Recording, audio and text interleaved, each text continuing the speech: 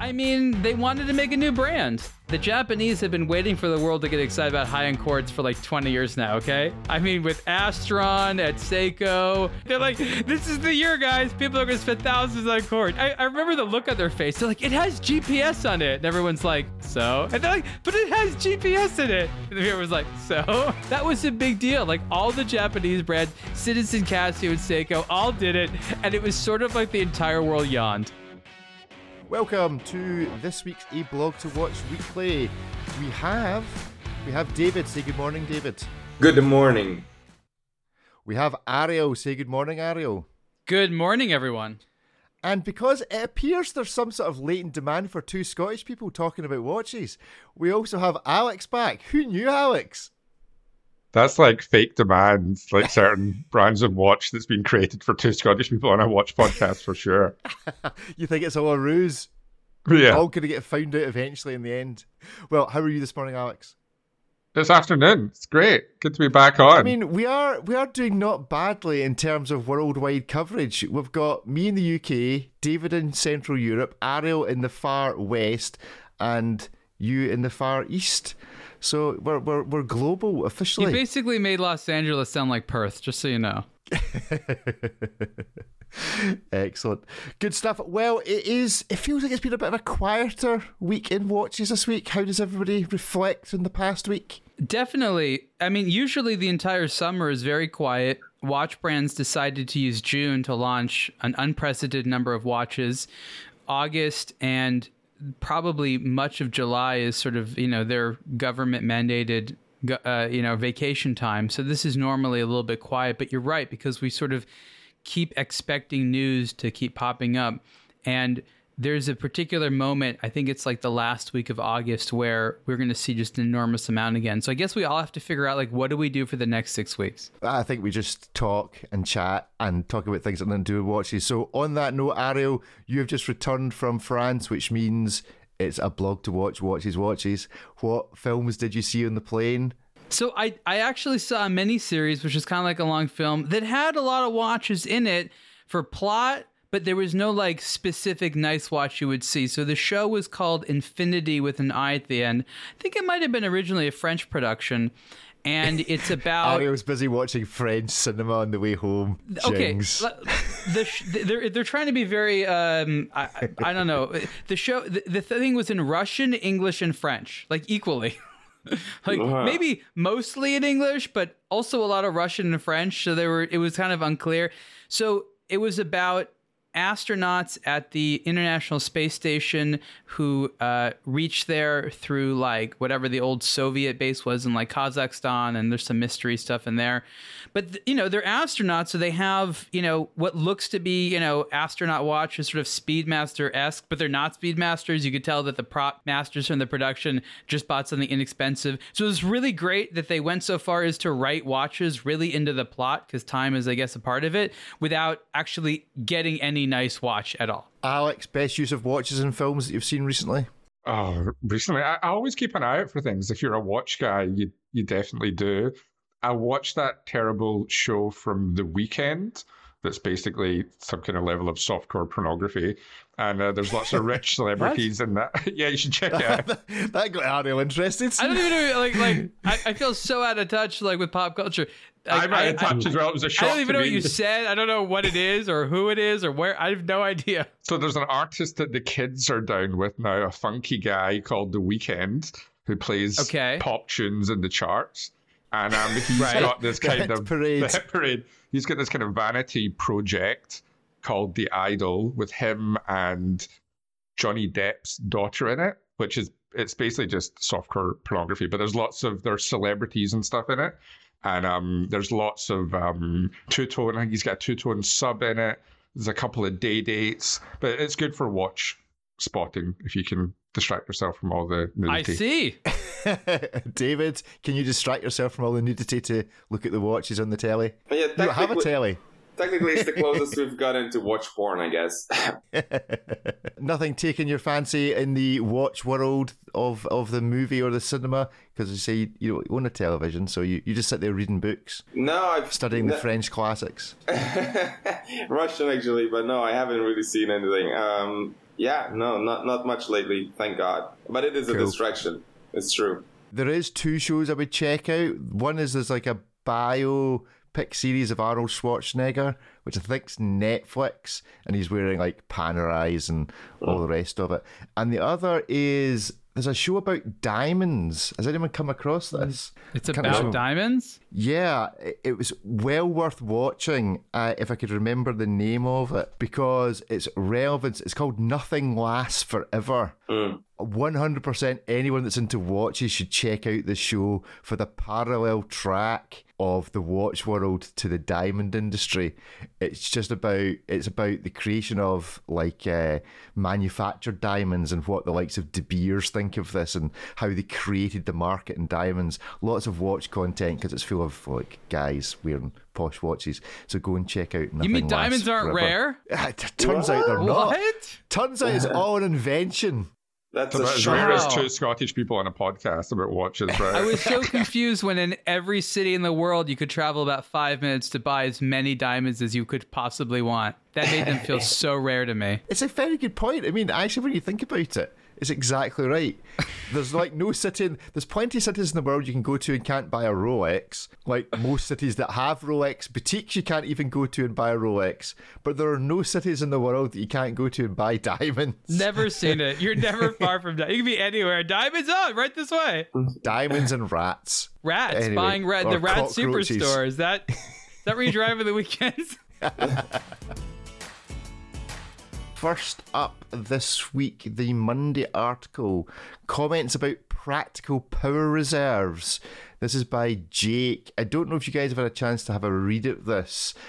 If you have, what do you think? Are you a power reserve guy? Do you like a power reserve? Do you like them on the back? Do you not care? Is it irrelevant? Oh, I like it. I mean, look, when you wear a watch that has a power reserve indicator, you pay attention to it, you start to imagine what it's like to drive a car without a fuel gauge. You're like, how did I go this entirety? It's so sensical. And you're right. Practically speaking, if you're a watch enthusiast, you're switching watches all the time. It doesn't matter. But if you tend to wear the same watch for longer periods of time or switch out and like them to be accurate, like it's amazingly helpful. And it's kind of surprising that so few watches have a power reserve indicator. But then I think his article went on to talk about the actual power reserve itself and how, we as watch enthusiasts should demand reasonable power reserve times. And I'll say this, there's been a lot of advancement over the last 5 or 6 years or so in terms of power reserve times. I think David can attest this for sure, where for the longest time, about 2 days was more or less the standard. And that's what like everything was. If it was a little bit less, you were like, okay, we'll just not talk about it. I remember like the Along Zone and the Zeit work, very power intensive. It was like, 30 hours or something like that. Some small amount and nobody talked. It had a power reserve indicator. And then all of a sudden, brands started to think that people would pay a lot more for like a little bit more power reserve. So they started putting larger barrels in there, multiple barrels, slowing down the regulation system from sort of like 4 to 3 hertz, which is what sort of Swatch Group did with the Powermatic series, to extend the power reserve. And by using some more sophisticated parts, they claim that it's just as accurate. So from a nerd perspective, it's actually interesting to talk about. I don't know. I think that I definitely want a good power reserve on there. If you have like a 5-day, when you wear like a 2-day, do you feel inadequate? I don't know. What do you think? I always feel inadequate. But I mean, I've got, so my Panerai, which is the watch I wear the most, is 8 days. So can anyone beat 8 days for a watch that they regularly wear with a power reserve? Yeah, but your watch doesn't do anything else. No, it's got a GMT function on it. Oh! And it's water resistant, apparently. I like how that's related to this mainspring. Yeah. That's funny. It's just a mainspring. Alex, did you get far enough to get the education on how power reserves work at Daniel I didn't Wellington? get past the spring bar training, but I think it's funny how people are a lot more focused on things once brands introduce something. So once it's like, hey guys, we've suddenly found this extra 40 hours of power reserve. Somehow we've done it in this movement. Everyone's like, oh yeah, that's something. Yeah, we really want that. That's such like a big deal now. I do actually like a power reserve indicator on a watch. I think it's a pretty cool look. I especially like it on, I think it's the Seiko Presage Cocktail Time, one of the first ones. I don't really understand when they have the display on the back, though. I'd prefer it on the front, but I guess anywhere is better than nothing. It's not as cool to show someone if you have to wind it and it's on the back of the watch, I think. Except Grand Seiko, when they put the power reserve somewhere daft on the front, they should always be in the back. All Grand Seiko power reserves should be in the back because they've got nowhere sensible to put them when they put them on the front. You don't like the Presage one? It's a bit big. It takes up like a third of the dial, but I kind of like the first, or one of the first Presage Cocktail Time power reserves. Does the power reserve, is it like inversely proportional to the price of the watch in the case of Seiko? So you say the bigger, the cheaper the price, the larger the power reserve display. Yeah, but like, does the price change in relation to as the power reserve drops, the watch becomes more expensive? It's how they select their pricing of Seiko is just, where is our power reserve indicator? That's $500. I think that's a great upcoming future article for David to research into and work on. Yes. David, power reserves. I think, to me, at the core of this whole issue is that, if I see a watch with 42 hours of power reserve, to me, it just feels dated and ancient. I just feel like I'm paying a premium, like I'm buying a luxury watch with a 50-year-old movement in it. That's like, to go with Ariel's analogy, it's like buying a car with a 50-year-old engine. Sure, it's reliable and all that, but is that what you really want at this point? Some of these brands should have invested, and many of them actually have, in making their movements more modern in that sense. And I feel like, every single freaking luxury watch that is produced today should have a weekend lasting power reserve. Whereas if you put it down on Friday afternoon, you can still pick it up on Monday morning and it's still ticking away.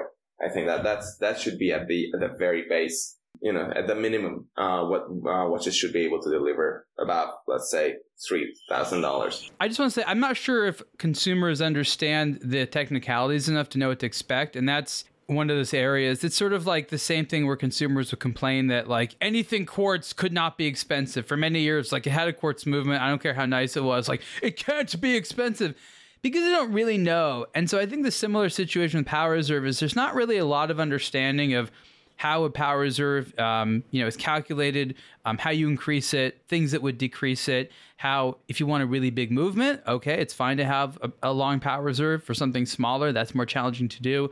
And so I think expectations are similar to smartwatches and battery life, not necessarily founded in technical reality.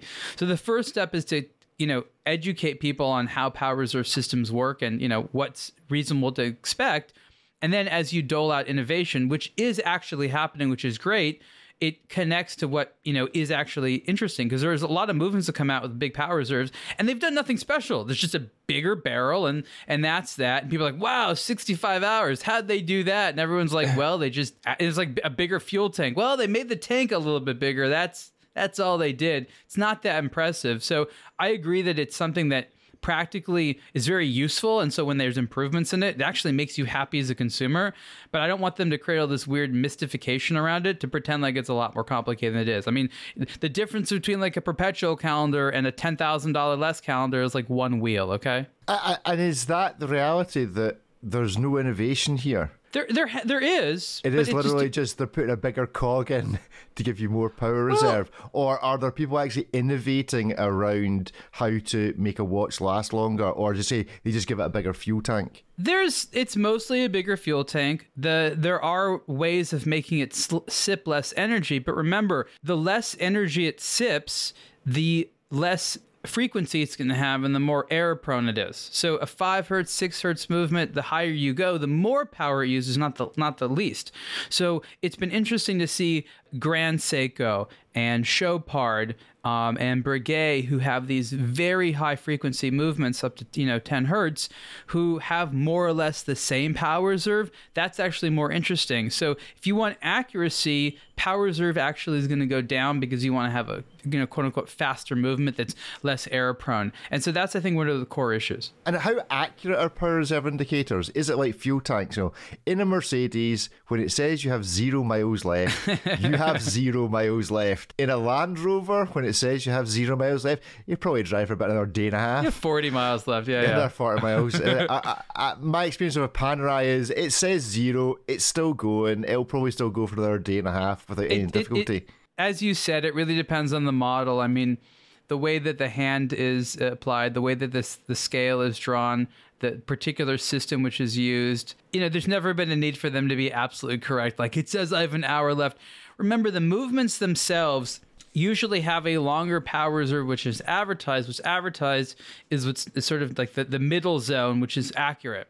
So the last bit of power reserve, and oftentimes in mechanical movement, unless you have some type of constant force escapement, is actually going to be less accurate. So the system a lot of watches just stop themselves before the power reserve it gets completely empty, so that you don't have a situation when your watch is like really, really off. So there's like a lot of little strange variables in there, but I guess it's enough so that you eyeball it and because there's no reason why you would have to wait till it's zero. If it's like at 5%, like, you should wind it, okay? It's a challenge. I'm daring it to stop.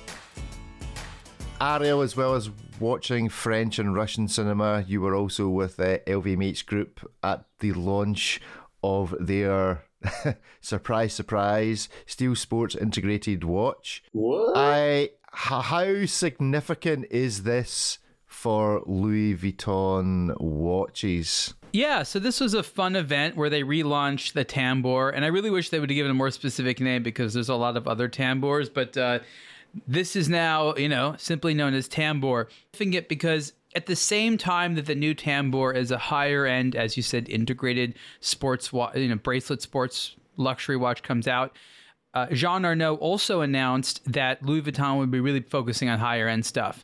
So since the early 2000s, I've sort of known Louis Vuitton as having really nice stuff, but for the most part having several $1,000 mechanical and quartz watches that you could, pick up and buy at the, large amount of Louis Vuitton stores around the world. Jean Arnault has said, for the most part, that's going away. There'll still be a little bit here and there, but it's being phased out. So no quartz, as far as I understand. And again, this doesn't actually include the smartwatch, which will maintain and, of course, is electronic and will be sort of a separate unit. So that's not going anywhere.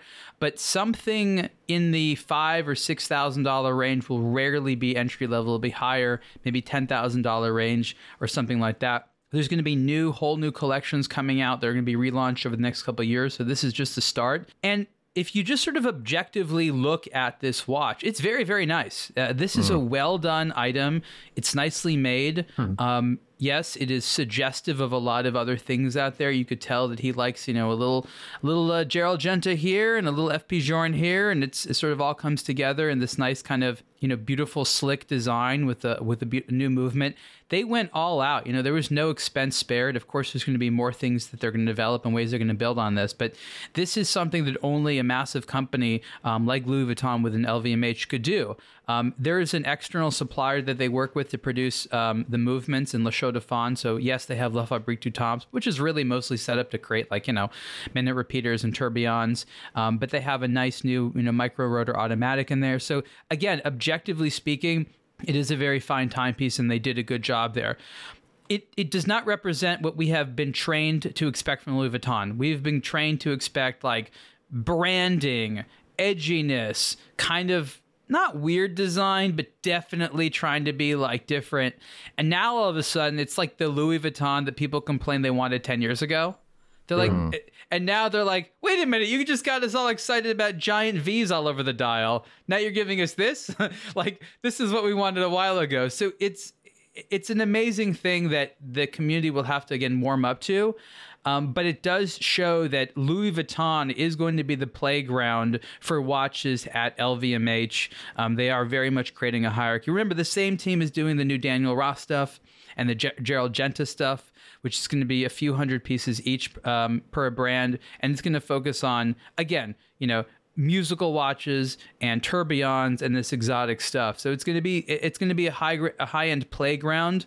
Good stuff, definitely enthusiast oriented. So there'll be a lot to write about, stuff that most people can afford. I don't know about that. So it says Louis Vuitton Paris on it, and then it says Swiss made on the back and the front. Yeah. Is that a problem? No, it's actually true. I mean, the company itself, Louis Vuitton, is a Paris-based company. The Maison of Louis Vuitton is that. But part of the company is watchmaking, and they don't do that out of Paris. They use the specialists in Switzerland. So I think they're trying to say that we are a French luxury themed company, and we sort of epitomize what you want to think about as modern French luxury, which comes out of Paris. But for watches, watches are best done in Switzerland, and that's where Louis Vuitton gets its watches made. So that's really how you connect those two. Now, as you can all tell, I'm not a fashionista, and I wonder, does Louis Vuitton, I assume they think it does, have the brand name to pull this off in the watch world straight away, or is this going to be a slow grow? Is this appealing to people who are already buying the Louis Vuitton handbags and are into that and aspire to that as a brand, and then the watch geeks like us are going to have to take a bit of warming up to think that this is the equivalent of buying a Royal Oak or a 5711 when the prices get to that kind of region? Where does this sit? I'm not really grasping what they're trying to achieve here. They've got the really high-end stuff, and then they've got the mass consumer fashion, which is still expensive. This is trying to do something different. I think they're trying to say that if you are a watch lover in the know, Louis Vuitton is something that maybe if you didn't choose in the past, you would definitely choose today. Mm-hmm. So they understand that it's not directly related to the other Louis Vuitton stuff out there, which is why the design now is actually more so than ever separated from the fashion side of it. They see it as a separate company. It's run by separate people. The release cycle of products, the events, none of it has anything to do with anything else at Louis Vuitton. There's the family connection, yes, very much so. But, again, there's no part of Louis Vuitton watches which really coincides with the day-to-day operation of other Louis Vuitton stuff other than, where the watches are sold and some of the things like that. So it's a very different unit, and they want people to discover that. I think that, of course, while it depends where you go, Louis Vuitton is about as strong as a name as you can get. You want popularity. It doesn't get better than that. And they see this as rarity and exclusivity within popularity. So it's like, Louis Vuitton, but I bet they didn't do this.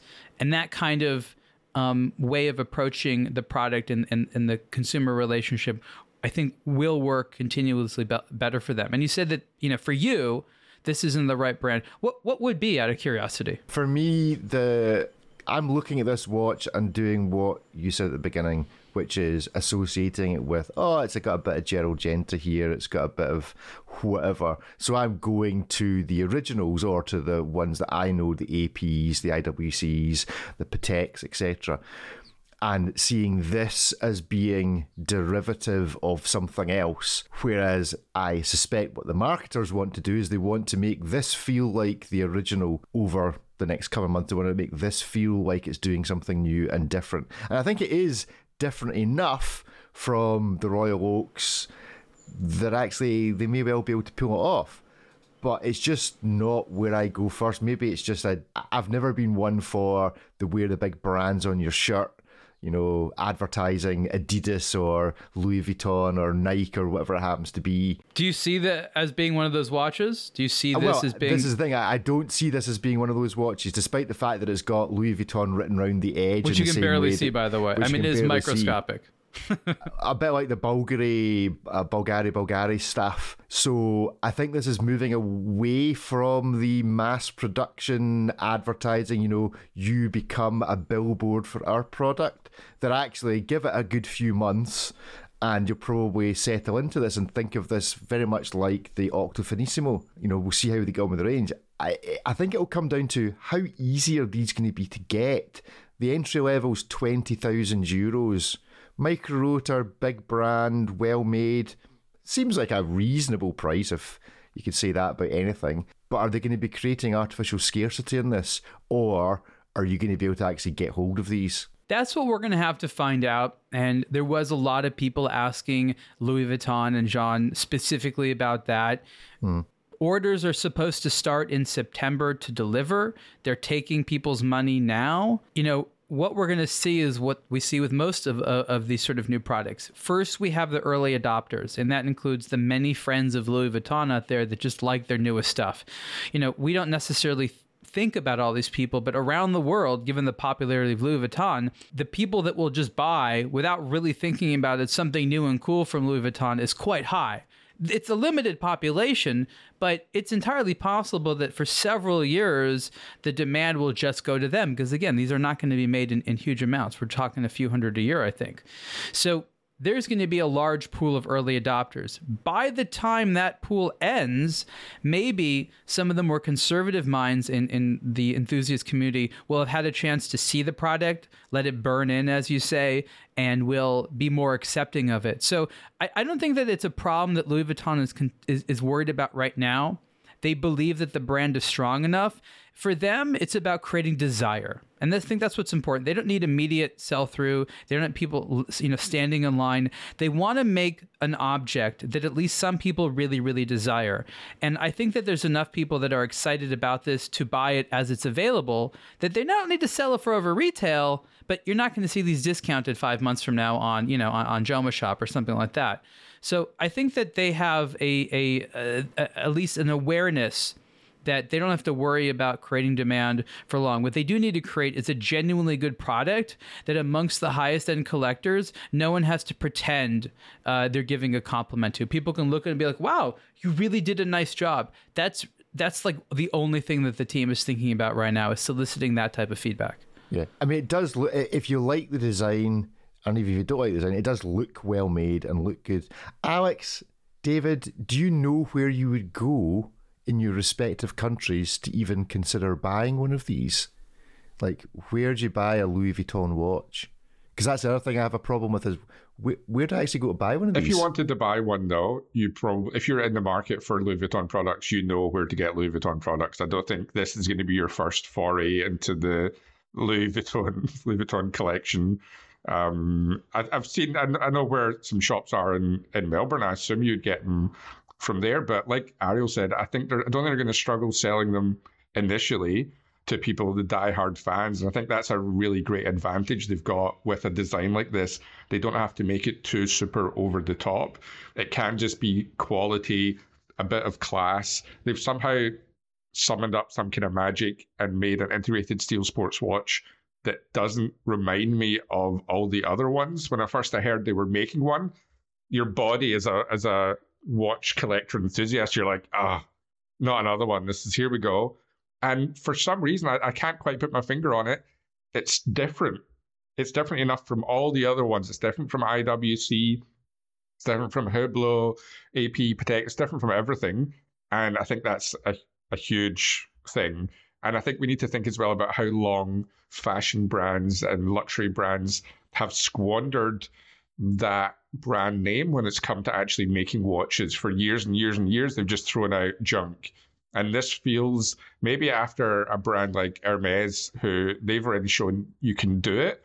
And I know watch enthusiasts that have their watches who are both fans of the brand and fans of the watchmaking that went into it. And this seems like a natural progression along those lines for Louis Vuitton.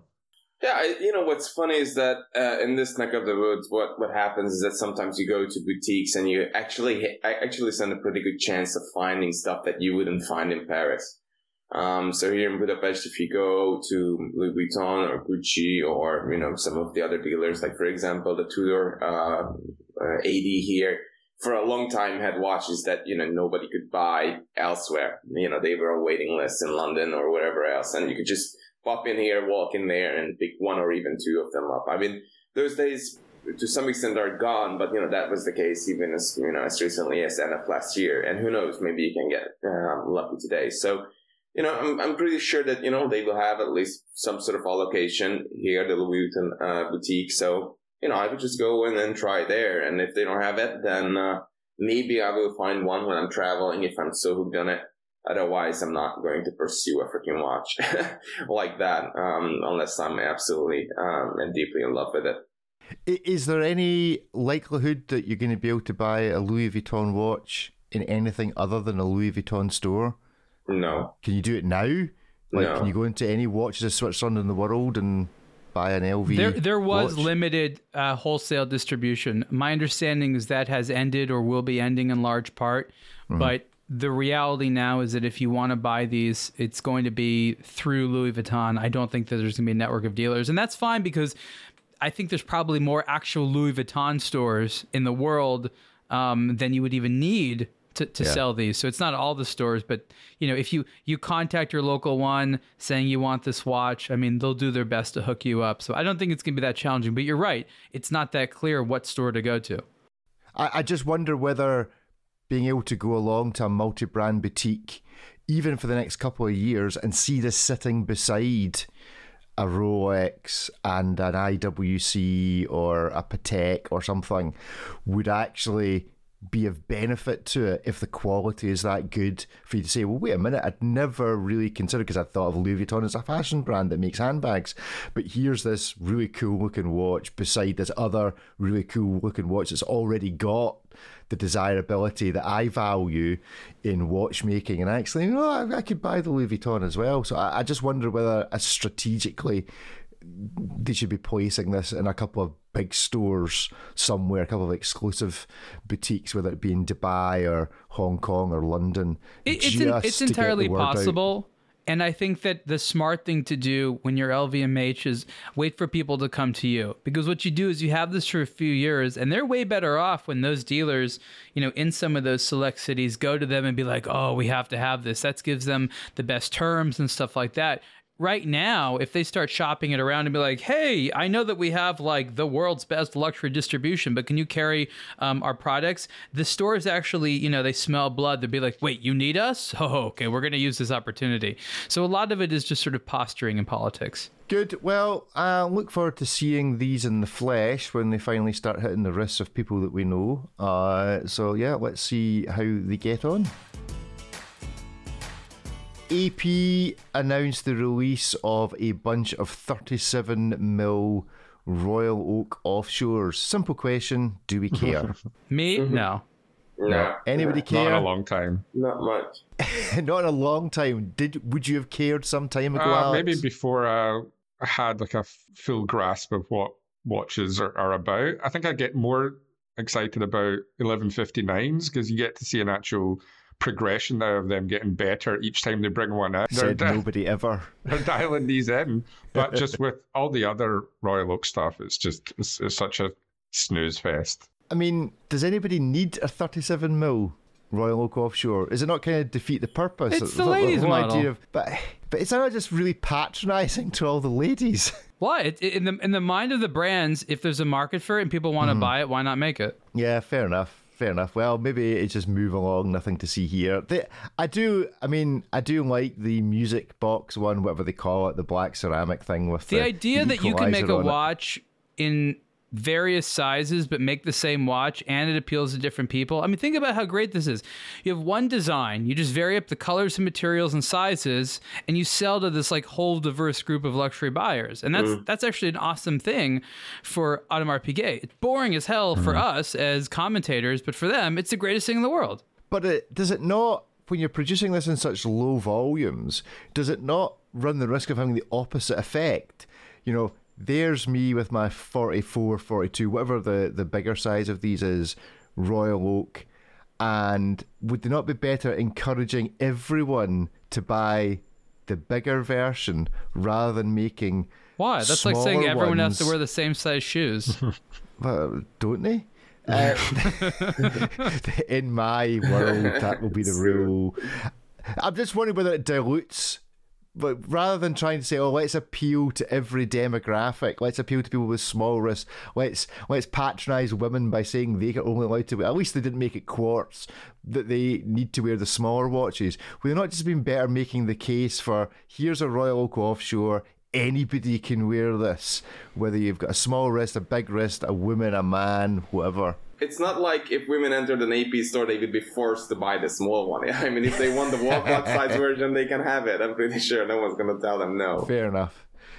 Okay, that's my argument. I just want to check, Richard, you know it's okay that you don't have to wear a Panerai, right? There are other sizes of watches available. Doesn't say anything about your masculinity or anything like that. You can wear different size watches.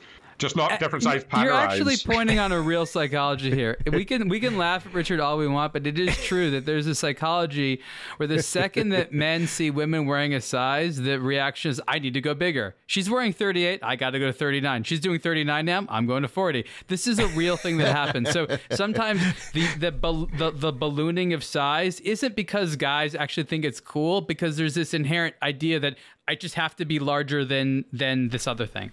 I mean, nobody listens to the show, so maybe we should just have a wee self-help group where we're here about what we're compensating for. No, it's not. It's nothing to do with that. It's simple psychology. When he was wearing, the big clock around his neck, with the wall clock literally hanging around, just a pendant. What did he see? What was it? What was his girlfriend wearing as an alternative? A 55mm Egidiano Panerai, probably. But that was a shower clock. Remember that's what it was. The clock on the string, that was originally supposed to be a shower clock. That string, that's what it was. It was supposed to hang around the shower head and be a clock you can see in the shower. That's exactly what that item was. Ariel's right about the sizing thing, though. That even translates into cars as well, where a guy will have a certain car and he'll get his girlfriend or wife like the smaller size BMW, like the 1 Series the or Cayenne and the Macan. It's true. It's a great point. Let's talk about a watch that Ariel has reviewed, the Accutron SpaceView 2020 electrostatic power generator.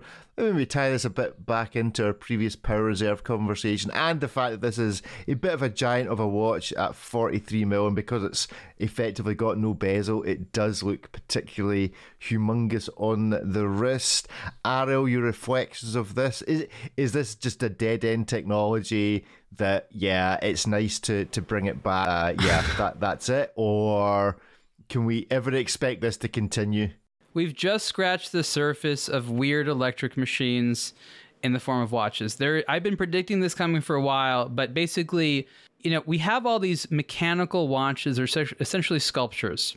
None of them improve upon horology. They're just there to look interesting, to be beautifully finished.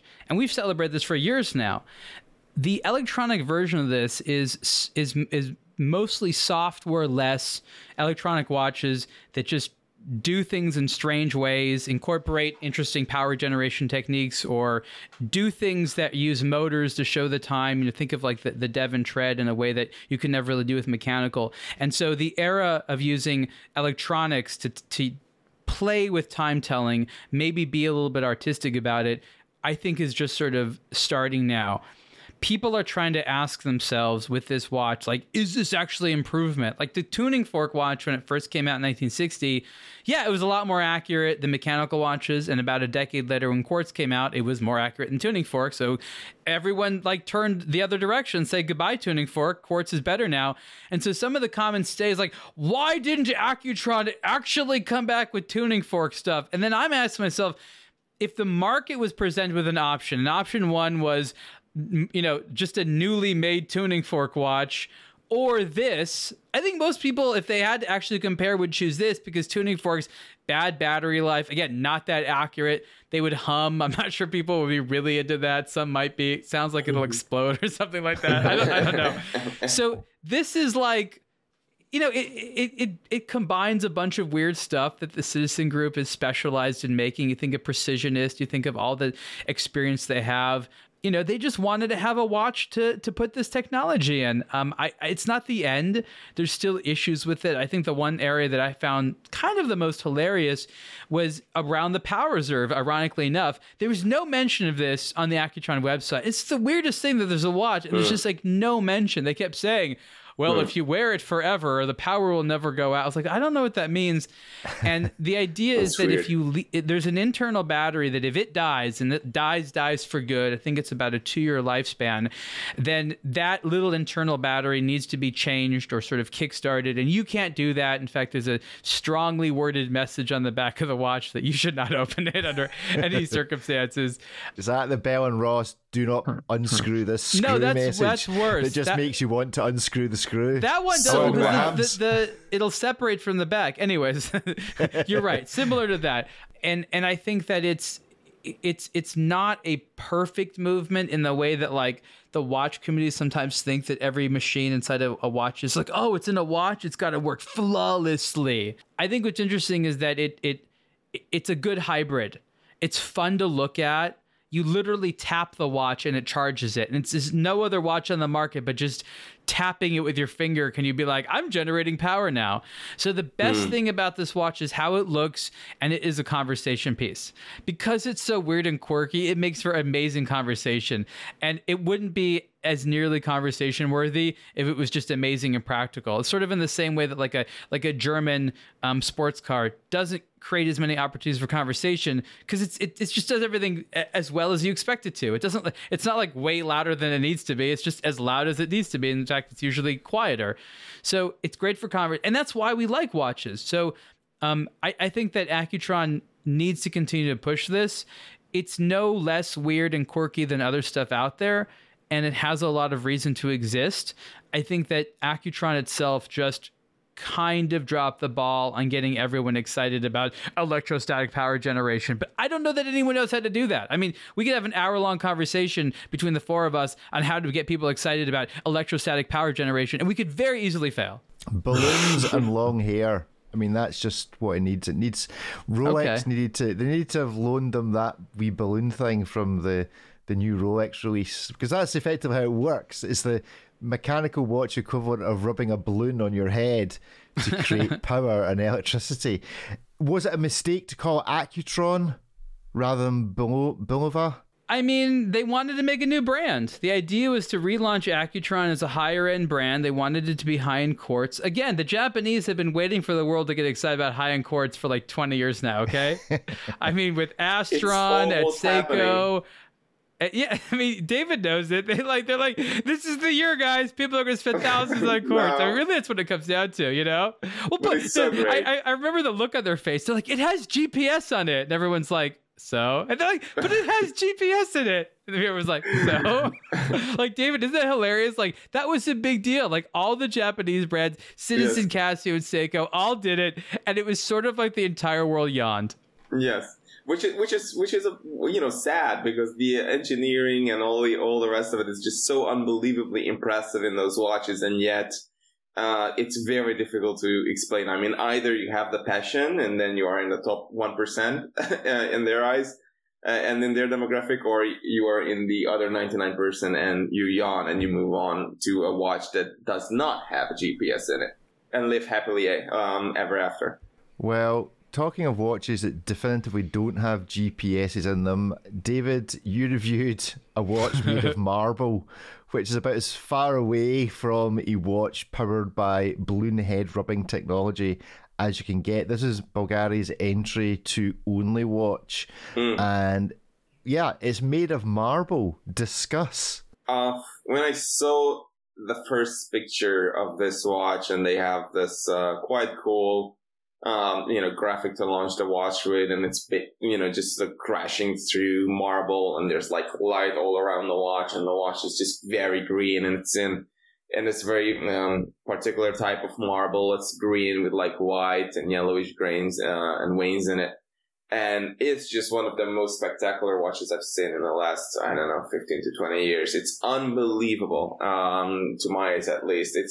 And it's not just because it's made of marble. I mean, we've seen marble watches before. I think even Tissot made one, and some others have made a few over the years. But this is so on brand. And, having been in this industry for, quite some time at this point, I can really appreciate it when a brand knows what it stands for, where its strengths are and where its appeal is, and then manages to go and just find a very specific angle that is only theirs and makes and turns it into reality. And this, for me, is just such an on-brand watch, a freaking Bulgari made of marble. I mean, this looks like something that should have existed forever, and now it finally does. It's actually crafted from titanium, and they put 0.4 millimeter thick wafers of marble over the bracelet links and 0.5 millimeter thick over the case and all of its 110 facets. So,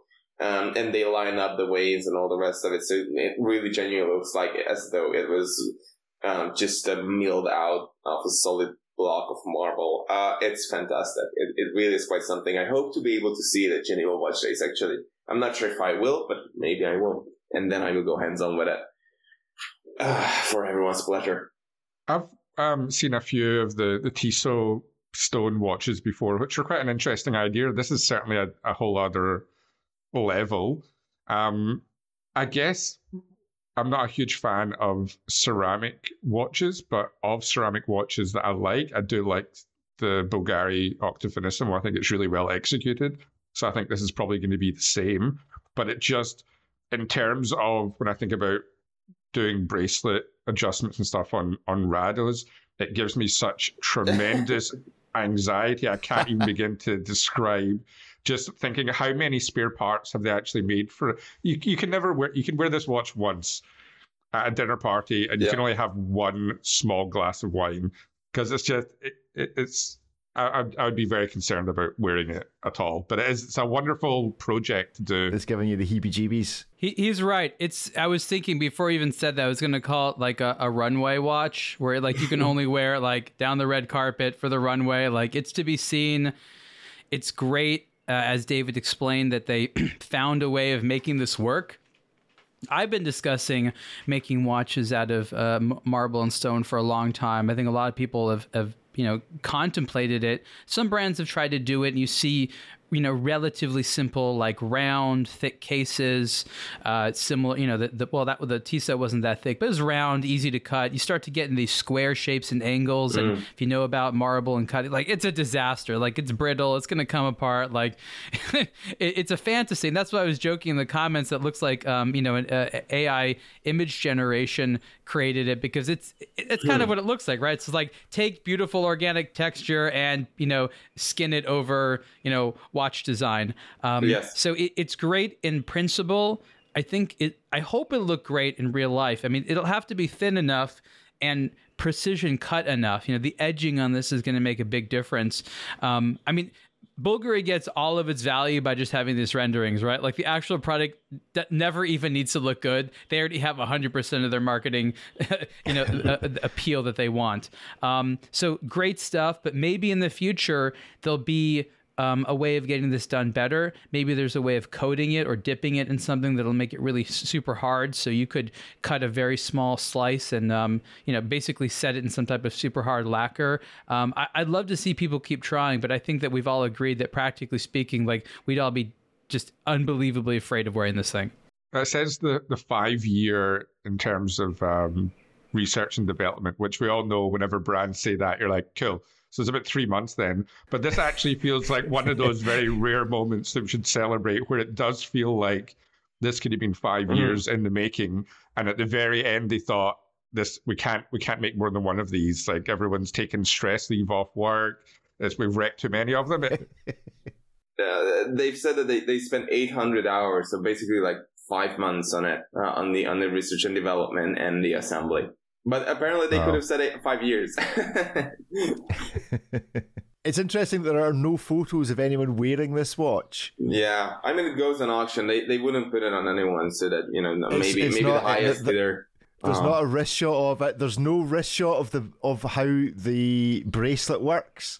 Like, there's no reverse angle of how on earth you would resize this in any way, shape, or form. Stop asking for all this information. You're going to make them look bad. It doesn't actually go on anyone's wrist. Ever. So it is. We should actually probably play. We should adapt the guess the price of the Seiko game for Only Watch, and we'll start just now because we'll probably end up going through them all at some stage. This is an estimate of 150 to 250,000 Swiss francs for the auction. Look, these estimates are not estimates. This is, exactly. We'd really like someone to spend at least this amount. Okay, yes. let's call it for what it is. The amount they'd like for it to go to, or the very least amount that they will accept before they pull it from the auction is. Exactly. So the question is, and we'll run a total. We'll run a book on this. How much do you think this will go for, David? Oh, this one, like 450,000. 450 from David. Ariel? I actually think this is going to go high. I'm not going to commit to a number simply because people know There's not going to be another one. You are going to commit to a number. I'm going to say 250. 250 for Mario. Because Alex, people know they're genuinely not going to get another marble bracelet watch. There's no one else that's going to do this. Yeah, I agree. Alex, that's what I was actually going to go for, the 250. So I'll go in the middle because I think it's a difficult one to sell. It's not quite gaudy enough for someone like producer Michael to come in and make a big bid on it. But it's like it's a bit more of a classy, stupid rich person purchase. So I'll say. But what if your entire house is that green marble and you're like, oh my God, a watch to match my house? But then you put it on the kitchen counter and you never find it again. It's just blended. You lose it. We dropped on the floor. Don't take your shoes off immediately. Is it in the bathroom? Is it in the kitchen? Is it on the floor somewhere? It could be anywhere. Oh my God, problems. What's Italian for chameleon? Yeah. Alex, give us a 300 number. I'm going to go for 300, and I'll go for, I think I'll go for more than that. I'll go for 500. There we go. Cool, excellent. Well, watch this space, only watch, I think it's November. So You're really helping muscular dystrophy over here. I just want you to know that. That's right. Geneva-based watchmaker Raymond Weil invites you to discover the beautiful Caliber RW1212 automatic movement. Designed exclusively for Raymond Weil in Switzerland, the RW1212 features an exposed balance wheel symmetrically positioned on the dial under a traditional watchmaker's bridge. Inspired by the world's great musical composers and instrumentalists, Raymond Weil harmoniously integrates the RW1212 movement into a family of products that now also includes the visually captivating RW1212 skeleton. Raymond Weil is a family-owned and operated company that for more than 45 years has been celebrating independent watchmaking for enthusiasts everywhere. Visit raymond-weil.com to see more. Right, let's move on from one kind of material to another. Just briefly, Ariel, Zodiac, Super Seawolf, white ceramic. Is this just watch brands doing what watch brands do during the summer, giving us something a bit bright and shiny? Or is there something really to observe in Zodiac going down this ceramic route? I mean, this is the white ceramic follow-up to the black ceramic. I think the most noteworthy thing here is how they did the ceramic case, because it's basically like a ceramic shield or cap over a steel case. So they took the shape of the Super Seawolf and they sort of shaved it down in metal. And then they added essentially a two-piece system, which is these sort of lugs and sides, and then the bezel, and then, of course, the ceramic crown, which basically makes it look ceramic. You turn the watch over, the case back's metal. This allows it to maintain, 200 meters of water resistance, but has, the look and feel of a ceramic watch. So it's an interesting hybrid, and no one's really sort of referring it to that. But it is a hybrid, which I don't necessarily know. Is this more practical than ceramic? People are going to like it as much. It's not priced as though sort of a full ceramic case. Like a full ceramic case is cooler, but it's going to offer you 50 or maybe 100 meters of water resistance maximum, because you can't screw the case back of a ceramic watch as tightly because it'll crack. I mean, they look nice. The colors I thought were too derivative of what they've already done. So rather than come up with something very different, unique for this white case, they'd be like, here's other color palettes you've more or less liked from us, but now with a white case. So I think that there's further they could go. But again, they don't necessarily know where the right line is between originality, which they do a lot of, and familiarity. So you see them playing with it here. But I'm pretty sure there'll probably be more white ceramic in the future. Gents, any issue you think with putting ceramic onto steel? That feels like those coming together of two materials is not necessarily going to help in terms of resistance to it being bashed and cracking open, because Are you talking about shock resistance? Yeah, shock resistance. Is that going to help to have the ceramic mounted on a steel back rather than just being effectively all ceramic? I haven't taken it apart. I don't know if there's a buffer. I don't know how much travel distance there is between. You're right, because the idea of ceramic hitting anything, for that matter, if it's thin, means it could shatter. These are a lot of unknowns, and when you sort of look at the case, it's something that you kind of wonder. I think the good news is that, let's say worst case scenario, something breaks and cracks.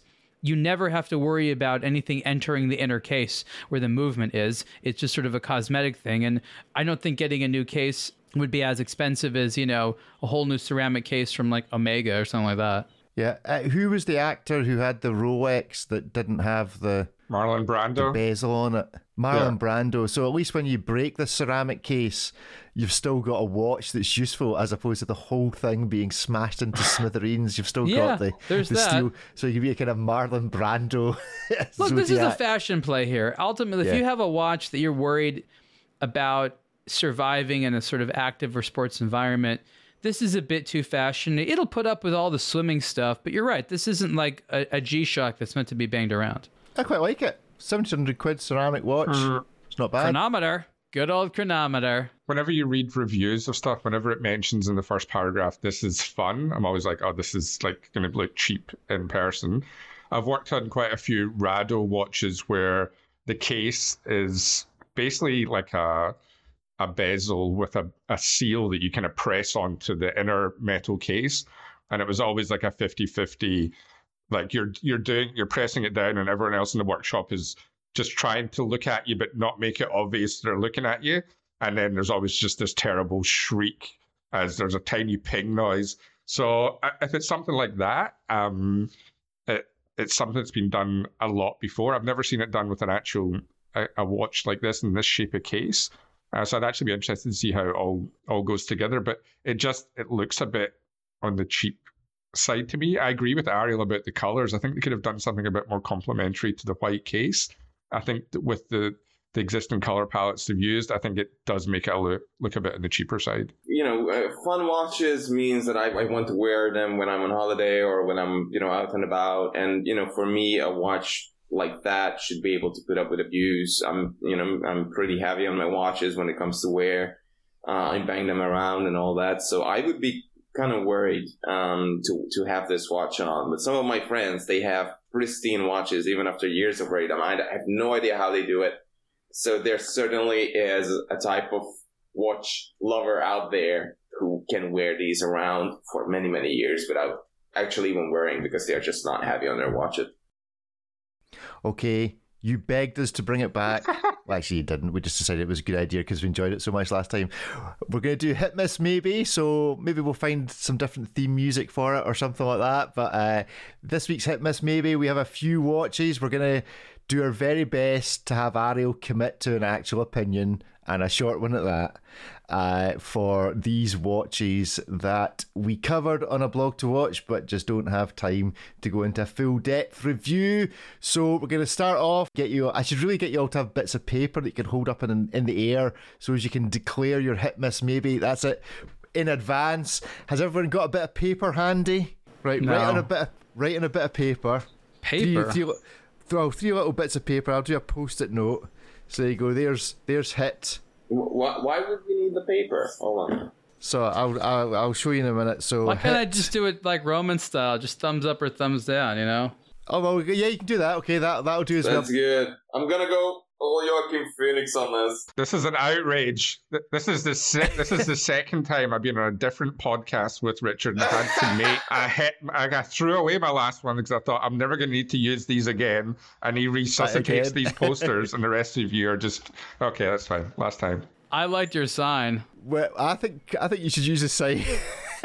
Right, so we're going to do hit miss maybe, so all at the same time on the count of three, a bit like rock, paper, stones, so that we can get a commitment in advance of other people's opinion. So, and then you can talk about it for a sentence. So first up, new release, the Awake Mission to Earth Meatball Watch. So on the count of three, hit miss maybe. We have 2 hits, a maybe, and David's yet to commit. There's a maybe option? Yeah, maybe is in the middle. Maybe is that the option where I can discuss more? Okay, so we have 3 hits and a maybe. Ariel, tell us why it's a hit. Because it's briefly. Pretty. At the end of the day, it's a nice looking watch. People they're complaining about little nuances. I mean, is it crazy original? No, but it's just it's a fun looking watch. It literally looks like a prop from that an astronaut would wear. They borrowed a lot from Omega with the strap. And they just liberally use the NASA logo, which basically you get for free. It's just a very good example of how to make it fun. I mean, even like the little fish on the back for the water resistance is wearing like a little astronaut's helmet. It just says funny stuff on it, and it's cute and charming. So it's pretty looking. There's good detailing. For me, that's enough. Alex, why is it a hit? And is it because it's got a fish in the back? There's enough little details that make it just that little bit more interesting. Things look to be well executed for the money. There's enough NASA stuff there. It doesn't look cheap. There's always a worry that with these kind of things, it's going to look too kind of playful and cheap. But this still looks like a watch that someone who loves watches and NASA could wear every day. Excellent. And David, why is it a hit? Yeah, it's fun watches are only a success in my eyes if they are actually a proper watch in the first place. And this one looks very legible, beautifully proportioned, and well made, and priced at like $900 US. I think this is a win, especially with all those little details. It's fantastic. Okay, was the holdout maybe? It's only a maybe because I just don't like the stuff with NASA stuff on it. It just gets my goat. Would you rather be just actual meatballs? Oh, actually, yeah, a meatball watch. That actual meatballs. There was that watch that was the spaghetti timer. There you go. That was a good execution of a practical solving of a problem. Meatball case. You can bang that around. Meatball dial. Easier than marble. It's one for Moser. A meatball bracelet. The seconds hand would be like a spaghetti noodle. A noodle bracelet. A squiggly spaghetti noodle seconds hand. We're just designing watches here, aren't we? What's more fragile, a marble bracelet or a spaghetti bracelet? I wonder. Anyway, right, so hit miss maybe on the count of three, gentlemen. Hit miss maybe for the Aquastar Model 60. Oh, we have 2 misses and 2 hits. Ariel, why is it a miss? I just don't know why. Why do they keep making this? Why? Like, I don't know what's new about it. Like, look, I've worn Aquastars before in the past, and they're nice. I don't necessarily know what's new. When I see something like this, I know that there's some people out there that were waiting for this. They wanted this exact size. They wanted this exact dial, and there's nothing wrong with it. But as someone who is looking for novelty, I mean, we just all got bored about the 37 millimeter Audemars Piguet. This is another 37 millimeter watch that, again, it'll never be something that I consider. So I do want people out there to like it, but for me personally, there's nothing to take interest in. David? Well, I wish Aquastar well, and I hope they will do well with this one. It's very subjective what I don't like about it, but I'm not a fan of these lugs, this lug design, and it's not specific just to this watch, but this watch turns it up to 11. It's very flat, very, very long. It's not very appealing to my eyes. It looks like old tech from an era when they couldn't make cases and lugs pretty, and it's just stamped out, and then it just doesn't look intricate enough to my eyes, and it's constantly drawing attention to itself while also being David's right. It's from the generation of stamped everything. This is not per se stamped, but it's from the generation where everything was stamped, and that's where a lot of these shapes came from. Now that we have CNC and a lot more sophisticated stuff, in a sense, I agree with David. Like, designs like this sometimes need to stay in the past. Yeah, I just don't see the reason why we keep having this case design and lug design with us in 2023. I'm going to ask Alex this because I think you'll be sensitive. Imagine if a watch came in with a rolled steel bracelet. And you're not using solid links. Like, wouldn't you be just like, you're like, this shouldn't be here. Like, no one should be making like folded steel bracelets or anything for that matter. I totally agree, but there's part of me that gets so annoyed every time a brand does a reissue and they screw it up in ways that could obviously be avoided and make it not like the watch that was cool in the first place. And I've got quite a few different skin divers, which this is basically a skin diver. And most of the ones I have are junk and are falling apart because, as you just said, when they made them back in the day, they were rubbish. So I don't hate the idea of having a watch that is $1,200. It's not insane price-wise compared to a lot of other stuff. Probably for a similar level of quality. And I like the overall design, the vintage design ideas of it. I like a steel bezel, and they've not tried to change anything up or make it too fancy. And it does give you that kind of vintage feel in a modern-ish package. It's so conservative. I mean, it is like the epitome of a conservative dive watch. Well, I like the steel bezel too, which is why I give it. I'm a big fan of steel bezels. They just wear so well over a period. So this is one of the few all those 37 scratches. mil I know watches. it's great. Oh, I love it. This is one of the few Love that 37 wear mil and tear, watches especially the tear. I would be interested in. Okay, the Shinola Run Late limited edition watch. Count of three, hit, miss, or maybe. We have a miss, a maybe, and two hits. Let's deal with our miss first. Alex, it's a miss. I can't remember one Shinola that I actually like. There's little design cues here and there that I don't mind on this, but the majority of it is just, it doesn't really do anything for me at all, I'm afraid. Ariel, why is it a hit? I mean, this is just their sense of humor. Any brand that is able to laugh at themselves or not take themselves too seriously and do this, I mean, this is an internal joke that became a real product. Remember, this is called the Run Well, and the joke is that it's run late, and that because, I'm not going to go too deep into it, but someone at Shinola is late all the time. So, the question is like, what time is it? Doesn't matter, I'm late. And it's just, it's a joke on life. I mean, we've seen, dials that make you think other things. Mr. Jones watches comes to mind that have done a lot of things. The Remember You Will Die. I mean, this is sort of like, remember, no matter how hard you try, you're always late. Maybe it'll help you be more on time. It's symmetrical. It's kind of funny. I mean, again, I wouldn't say that I'd be excited about wearing it, but I'm damn happy it exists. And I've seen worse attempts at humor by brands that take themselves way more seriously. So is this a direct joke to somebody actually who works for Shinola who's always late to the meetings? Is it that niche? Yeah, basically. Yeah. So there's a senior person at Shinola who's late for their meetings, and they made a watch just to tease one person. Yeah, this wasn't like a designer being like, everyone, I have this great idea. Like, this was an internal joke that became a product. Right. Okay. Well, maybe I'll adjust my maybe to. Because the reason it's a maybe for me is I get the joke, it's just not very funny. But now to that them, I know it's the hilarious. backstory, now that I know the backstory, it's a bit It's an funnier. in-joke, though. It's like when you have to explain a joke. When has that ever worked out for anybody? Never. But again, we also like watches as signifying participation in a very small group. So you're the very small group that understands the joke. It's 100 watches. Remember that. David, it's a miss for you. No, I said it's a hit. You said a hit. Change your change your vote. A hit. Why is it a hit? No, I think it's. I think every brand should have at least one reference that is a bit of fun. And this one is great, even if it's not going to be their moneymaker. I think it's like Ari was saying, it's a brand that at least has like a humorous side, and it's out there. And the fact that it's a dig at somebody within the company that's unheard of in the watch industry. Yeah. I wish they communicated that more. Maybe like on the case back, like tribute to like Bob or whoever. So that would even be more fun. But still, it's like. Do you remember a couple of years ago, Timex did something similar for April Fool's Day? They did a 25th hour watch. So the joke was that they introduced a 25th hour, and they actually made it, and it was weird. And this actually, I think is actually a little even more emotionally entertaining than that one. So I think that Shinola was emboldened by the fact that, a somewhat competitor kind of did something similar. At least this one you could buy. I don't think you could even buy the 25th hour one. But that's funny. Final one for this week. Hit, miss, maybe on the Itai Noi 7-day cycle watch. 1, 2, 3, go. It's a hit, 2 hits from myself and Ariel, a miss from David, and a maybe from Alex. David, give us your miss.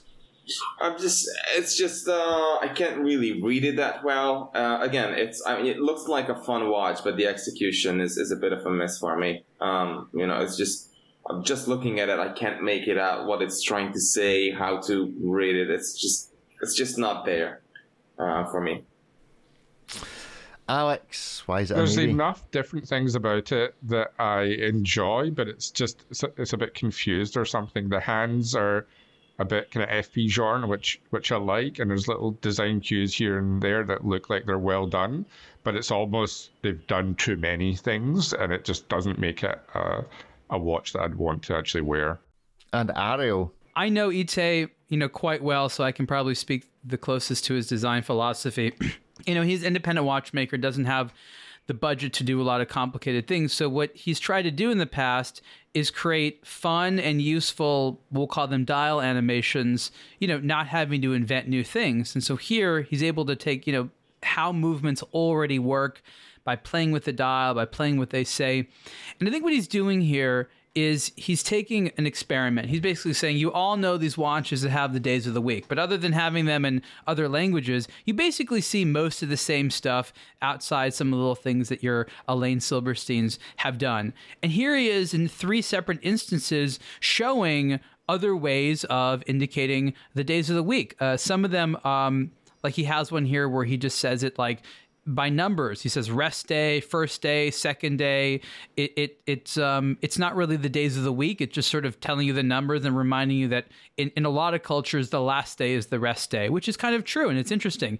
You have another one where it is the days of the week in Hebrew. So it's just interesting to see how that's done. And the way he does it is he has all of them on the dial, but then the disc in the back illuminates the current one. And so I think he's done a good job of presenting a different way of indicating the days of the week in a budget way, because he didn't have to invent any new movements or stuff like that, in a way that I think feels genuinely satisfying. So given what he was trying to accomplish and the sort of thing he was trying to demonstrate, I think he did it quite well. Yeah, and I think that's why I'd give it a hit as well. I think it is actually quite well executed. It is a fun idea, which is actually fun. I feel a bit almost attacked that I'm like not the fun person anymore. I wasn't fun enough for the Shinola, and now this guy as well. I'm not funny enough to get that. I'm like ruining everyone's fun. Yeah, but the next time you're going to be wearing some crazy colors. There's going to be some like made a sign, okay? Confetti. Yeah, you're not going to have a sign. You're going to have horns going, an air horn. Two toots for hit, one toot for miss.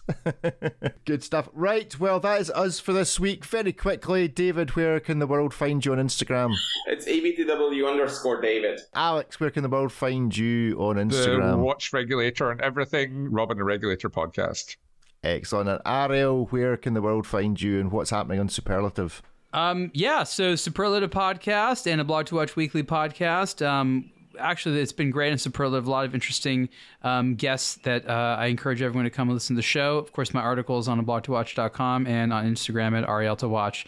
Not sure about Threads yet. Maybe. I was just going to ask, is anyone, I'm on Threads, anyone else on Threads That's yet? a bad sign. If you're on something, that means it's already dead. It's already dead. I'm still on Clubhouse somewhere. Clubhouse. How I miss you. All the IWC executives are still sitting there waiting for someone to enter the room. They were a firm that bought into Clubhouse in a big way. Anyway, you can find me on @RickTikTok on Instagram and Threads. Thank you all very much for joining us. Join us again next week. Goodbye. Bye, everyone. Bye, everyone. Not sure about Threads yet. Maybe. I was just going to ask, is anyone, I'm on Threads, anyone else on Threads That's a bad sign. If you're on something, that means it's already dead. It's already dead. I'm still on Clubhouse somewhere. Clubhouse. How I miss you. All the IWC executives are still sitting there waiting for someone to enter the room. They were a firm that bought into Clubhouse in a big way. Anyway, you can find me on @RickTikTok on Instagram and Threads. Thank you all very much for joining us. Join us again next week. Goodbye. Goodbye. Bye, everyone. Bye, everyone.